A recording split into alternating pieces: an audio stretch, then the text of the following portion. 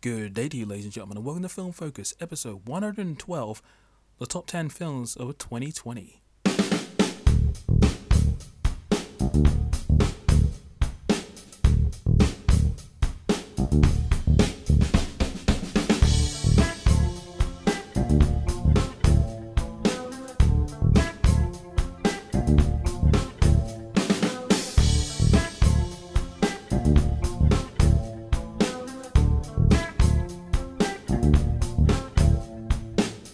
Well, hello there, ladies and gentlemen of the North, South, East, and West, and welcome to another episode of Film Focus. I'm your host, the Hyperzone55, and I'm glad that you decided to join me once again for some film-related discussion.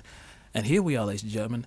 2020 is nearly over. We're almost there, but this is the final day. It's December 31st at the time of recording, and like a lot of other people, I'm ready for this year to be done.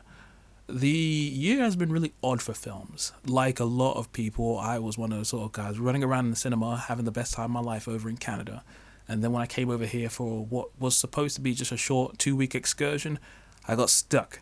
And then the cinemas closed down. And then they opened up, but then they got closed down again. And then most films got released on streaming or had those prices that you had to pay in order to get access. And for the longest time, I'm like, I don't feel like watching any films. But then I'm just like, well, I actually have a podcast to do, so I really should look into these things. And I'm annoyed that it took me so long to get some of these entries on places like Amazon and Netflix, because there have been some fabulous movies showing up left, right, and center. It's just been a case of trying to find them all. And while there are a number of things that won't be on this podcast just because time wouldn't permit me, and as a gamer and illustrator as well, trying to divide your time between all these different things is very, very difficult, especially when you only have a handful of time to yourself to get this kind of stuff done throughout the day. It's just been a really, really messy time over here at Film Focus, but hopefully I will improve. But yeah, we're not here to talk about my personal life. You want to know what my top 10 of the year is like, right? And yes, this list has been incredibly difficult to make, because initially it was just a case of, throw anything on there because there's not really much on my list to begin with. But then by the time we got to November and I was starting to tally up some of the newer films I was watching, I'm like, oh crap, I actually have a lot on here. And then trying to shuffle them around was proving to be difficult. But I've settled on my list, and hopefully you'll find them good. So what we're going to do is start with the honorable mentions, because I have 10 honorable mentions this year, and then we'll move on to the actual top 10 itself. So without further ado, ladies and gentlemen, sit back, relax, and we shall do this thing. Alright, first up in the honorable mentions is Tenet, a film that I still have mixed feelings on. While the visual side of it was amazing, the presentation was really good. I really liked those action sequences. The film score from Ludwig Göransson was amazing, and the performances from John David Washington, Robert Pattinson, and Elizabeth Debicki was really great. Overall, the story, I was intrigued but not overly satisfied with the end result. And it also didn't help during my film experience that I couldn't actually hear a lot of the time what was going on because of the crazy background sound which was going on. I've heard the experience is better on Blu-ray, DVD, and home video streaming services because you actually have subtitles. I'll eventually go back to it, but I don't feel the need to do it right now. And then you have Bill and Ted Face the Music, a good little film which felt a lot better than a lot of these other long-term sequels. It had the right heart, it had a good message. It was great to see the boys back, and seeing their daughters and death was really fun. I had a lot of fun with the movie. It wasn't super amazing for me, but it was still a good time. And then there was Borat 2, which I had a lot of fun with. Surprisingly so, because at the time when the first Borat film came out, I was like, yeah. But then I watched it, and then I watched the sequel pretty much straight afterwards.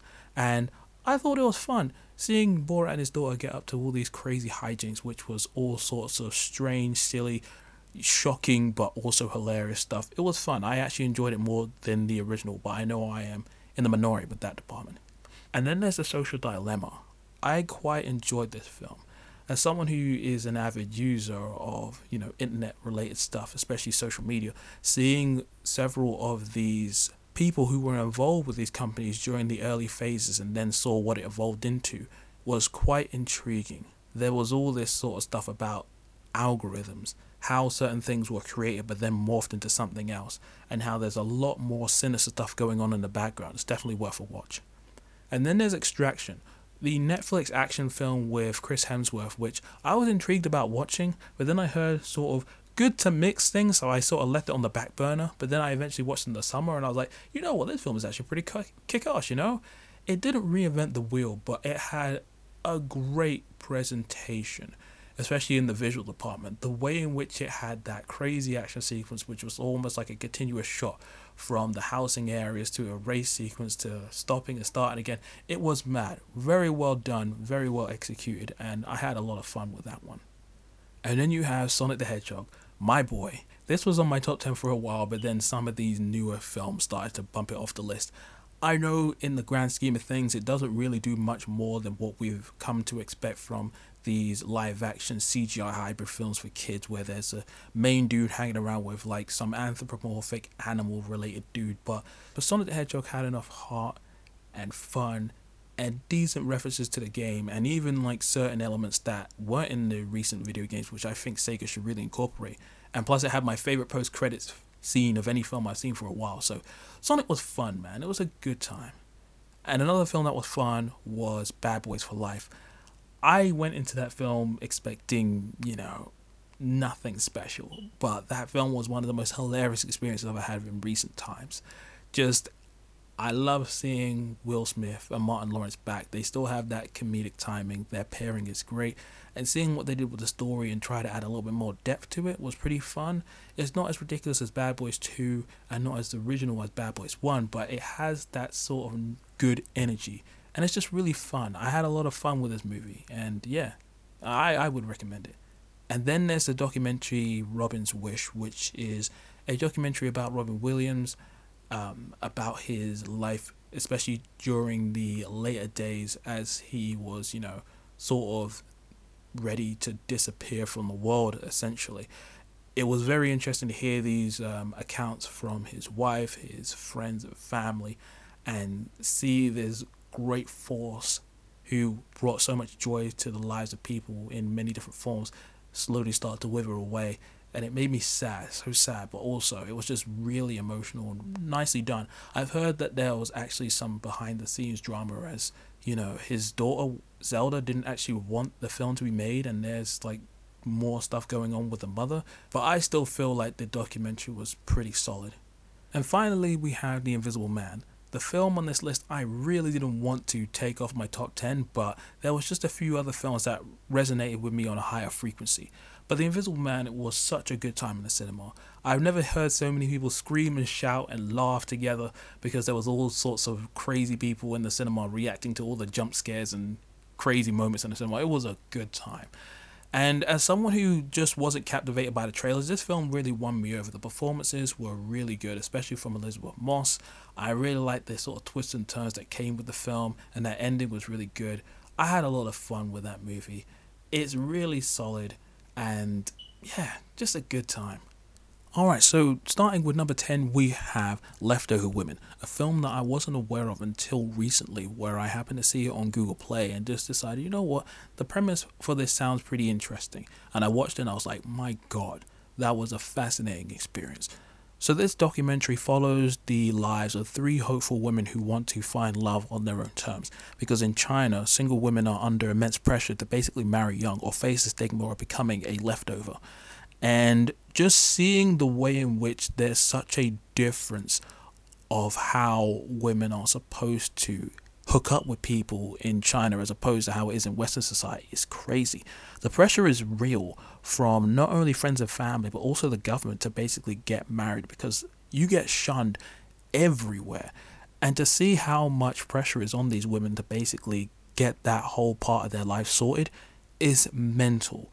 You can't be your own person. You have to conform or face the wrath of people on a constant basis. And there are several scenes where people are getting into heated discussions and it gets really ugly really quickly. It's really sad, but also so very captivating just to see a different world and a different form of society and how their rules sort of impact the lives of women and men.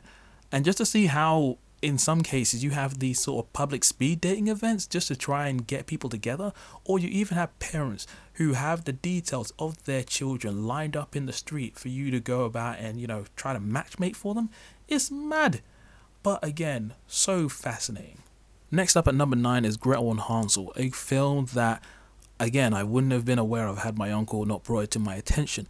I thought this was an interesting little spin on the classic fairy tale involving Hansel and Gretel going to the witch's house full of treats and all that sort of stuff. It has a very dark and supernatural kind of style to it, and at points it reminded me of that Macbeth film that came out a few years ago with Michael Fassbender. It was eerie, constantly creepy, and there was all sorts of strange imagery going on in the background and certain things that come to light towards the latter part of the movie. I thought everything about the film was odd and strange and wonderful. I really enjoyed the otherworldly soundtrack, and the performances from the main cast was fabulous. I just really enjoyed this one, and I think it's probably buried on a lot of people's radar, but I would say give it a watch. Okay, so next up at number 8 is The Devil All the Time, another film that I saw very recently, but I also quite enjoyed. At first, watching the film, I was only just interested, but as it went on, it had me intrigued, and by the final moments, I was completely engaged. The film chronicles the lives of several individuals over the course of many years who have dealt with religion, violence, and death. It's very interesting to see how all these stories sort of start up, stop, but then come back and intersect. And it's dark, twisted, cruel, but also very engaging. There are those who wish to do good. There are also those who think they're doing good but aren't. And then there are those who are straight up evil. And seeing how these characters all sort of interact and then come to prominence throughout the film is great. And going through this film and seeing these events play out is just intense, uncomfortable, and just wrong on a few occasions. The film score is suitably ominous, and the performances are stellar from everybody involved, especially Bill Skarsgård, Robert Pattinson, who is just insane and really good in this film, Sebastian Stan, and of course Tom Holland, who did a great job as the central character. Alright, so at number 7 we have The Way Back, also known as Finding the Way Back, but I'm not calling it that latter title. Anyway, this film I'd been looking forward to seeing for a while because it starred Ben Affleck as a alcoholic who had a chance at redemption, and considering what had happened in his real life and the reports we'd found out about like his alcoholism, I was like, maybe this felt like a therapeutic role for him, and I was pretty much captivated by the trailers. So when I got around to seeing this in the summer, I was surprised to find out how much I enjoyed it, because while I do enjoy sports dramas and seeing people who have fallen off of the wagon and just want to try and reform and get better, I've never really been big into basketball myself, but for this film to, captivate me the way in which it did, I just loved it. I thought Affleck was amazing, as he usually is. He carried the film really well, and seeing his interactions with the kids on the team who want to basically, just win something for once, and seeing all the trials and tribulations he goes through, and how he betters the team, betters himself, and so on and so forth. It's stuff that you've seen before, but it's handled so well, and I found myself just captivated by the end. I was very glad I watched it. Alright, so at number 6 we have Enola Holmes, another film that I meant to see a lot sooner, but I just let time get away from me. But I'm glad I saw it, because this film was the definition of fun. I had so much fun watching this film.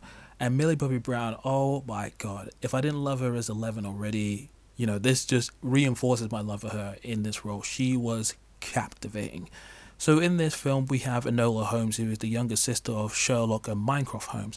When her mother goes missing from their home, she sets off on her own little adventure to basically find out what happened to her. And while on this adventure, she drops into another crazy conspiracy surrounding a young lord who is on the run.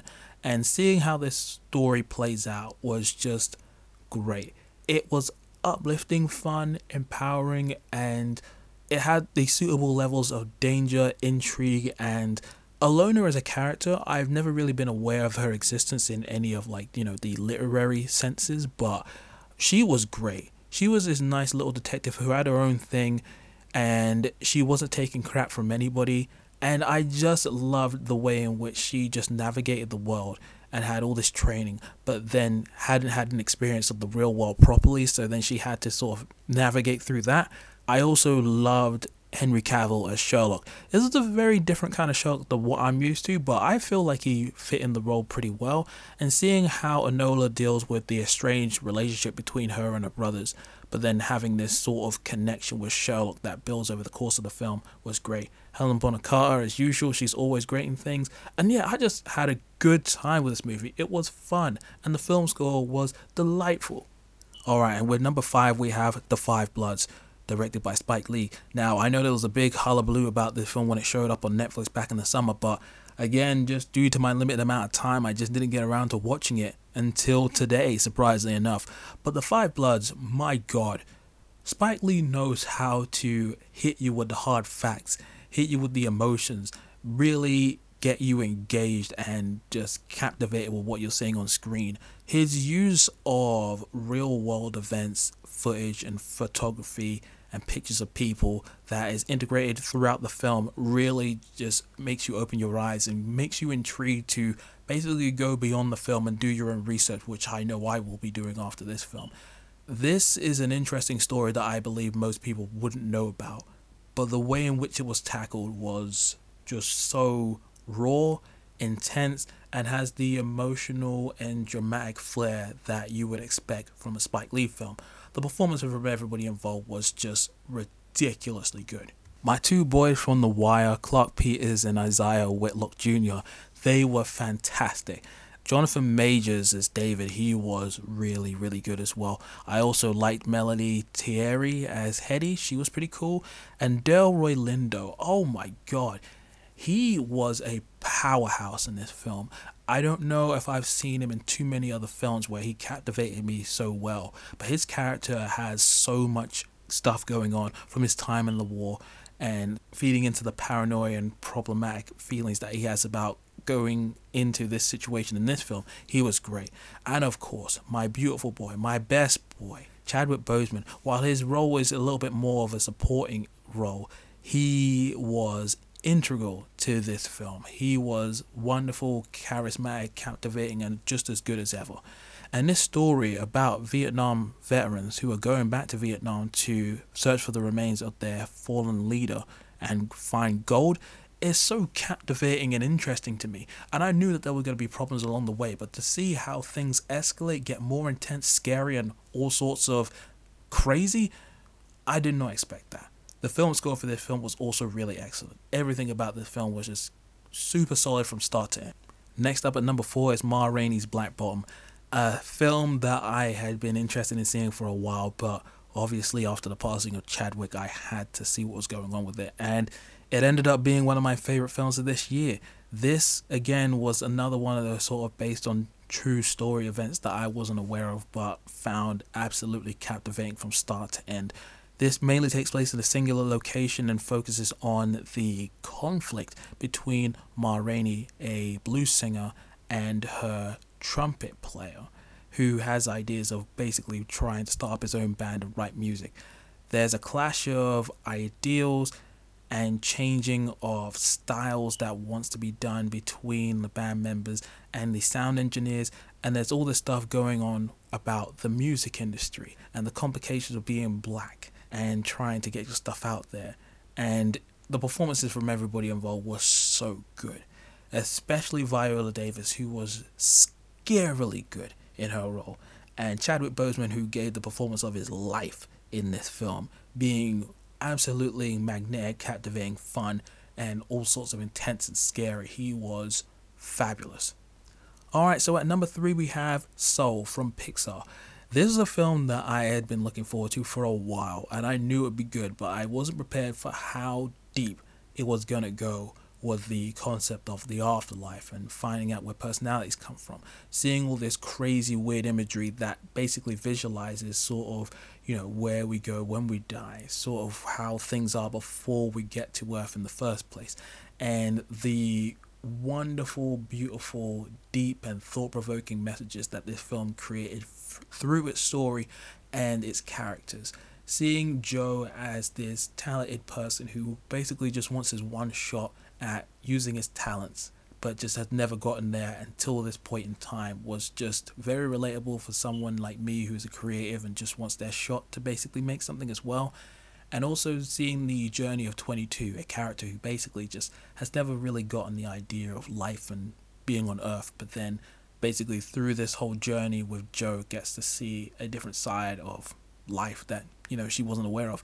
She's sarcastic and strange and quite annoying on occasions, but they bounce off each other really well. Joe and 22's adventure is pretty cool, and obviously, as per usual with Pixar films, the music is great, but the visuals are stunning. Best looking Pixar film to date, with this photorealistic look bouncing off of the established sort of character design quirkiness that you get to see from children's animated films, but this is taken to a whole nother level. There is interesting techniques used to visualize certain things, especially in the Otherworld Great Beyond material. So much fun. The voice cast was great. Everything about this film just brought joy to my soul. And while I wouldn't say it's like my favorite of the Pixar films, I would say it's within my top 5 for sure. Alright, so at number 2 is The Trials of Chicago 7, which up until this month was my favourite film of the year. Anytime Aaron Sorkin works on something, I'm immediately interested. Since his time on The Social Network, I have been watching his career sort of just go and go and go. And especially after Bully's Game, I was like, whatever else he decides to do, I'm in. And The Trials of Chicago 7 for me was very captivating, intriguing. It highlighted another part of history that I wasn't entirely aware of, and while obviously, as they do with these sort of based on true life events, they change a few things up, I still found the story very captivating. Learning about these 7 different people who are on trial during the uprising that happened at the Democratic National Convention in Chicago was very interesting. And like I said before, like, the performances in this film are stellar. Sacha Baron Cohen delivers one of the best performances I've ever seen from him. I also quite like Jeremy Strong, Eddie Redmayne, Yahya Abdul-Mateen, and Mark Rylance, and Joseph Gordon-Levitt. Everybody in this film brought their A game. And Frank Langella, I've never been more scared of him in my life, but he was great in this film. Alright, so my number 1 film for this year happens to be Over the Moon, which is the Netflix animated film that was released back in the summer, I believe. Now, I can see a lot of you scratching your head saying, but why would you pick that over several of the previous films that you highlighted beforehand? A lot of those are a lot better. And yeah, I can definitely see that point of view. However, for me, Over the Moon represents this feeling of joy that I just didn't expect. It was all sorts of cute and funny, and it even had some additional depth that I was not expecting. It's very bright and very colourful, almost to a garish degree, but I feel like it had just this wonderful energy in its character design, its visuals, and it was very playful and interesting with some of the stuff that was going on, especially once they got to the moon and you got to see some of these other crazy creatures going on. And all of the different outfits that the main goddess wears are all very wonderfully stylized. And I love the music. I was not expecting this to be a proper classical Disney style musical, but the musical numbers were really cool, ranging from, your standard classic animated kids material to some more modern sounding material, which got really catchy and surprised me. And obviously, if you're not into that kind of music, it probably won't do anything for you, but for me, I was vibing to it 100%. I thought the voice cast was great, and this story about a girl who basically builds a rocket ship to go to the moon to meet a mythical goddess who she's heard about in stories from her childhood, it was typical yet very captivating, especially when you find out certain revelations toward the latter side of the film, and how it concludes, it leaves you satisfied. And that's how I felt watching the film. It was just a satisfactory, super fun time from start to end. And I have to say, Gobi is one of my favorite characters ever. That guy is so fun and strange and delightful. I guess he's this film's equivalent of Olaf, but I found him way more fun. So yeah, I really enjoyed this film. It was a good time. Alright, and that is my top 10 films for 2020. There are a number of films I really wanted to see this year, but I just didn't get around to it. I guess when you have a lot of extracurricular activities, it makes watching films just a little bit more difficult. But let me know what you thought of my list in the comment section below, whether you liked it, whether you were confused by it, and let me know about your favorite films of the year as well. You can contact me again via the Twitters, where I'm at Hypersonic55 or at FilmFocus55. You can send an email at thehypersonic555@gmail.com. And yeah, check out the WordPress blog, check us out on Facebook. And yeah, ladies and gentlemen, be safe, take care, have a good, happy New Year transition into 2021. And yeah, man, I guess I'll be back doing more reviews and stuff like that in due course. We've got a lot of plans for 2021, and if I can pull it off, it will be a good time. Anyway, I'm out. Thank you for listening as always, and until the next time, this is the Hypersonic 55 signing out. Peace.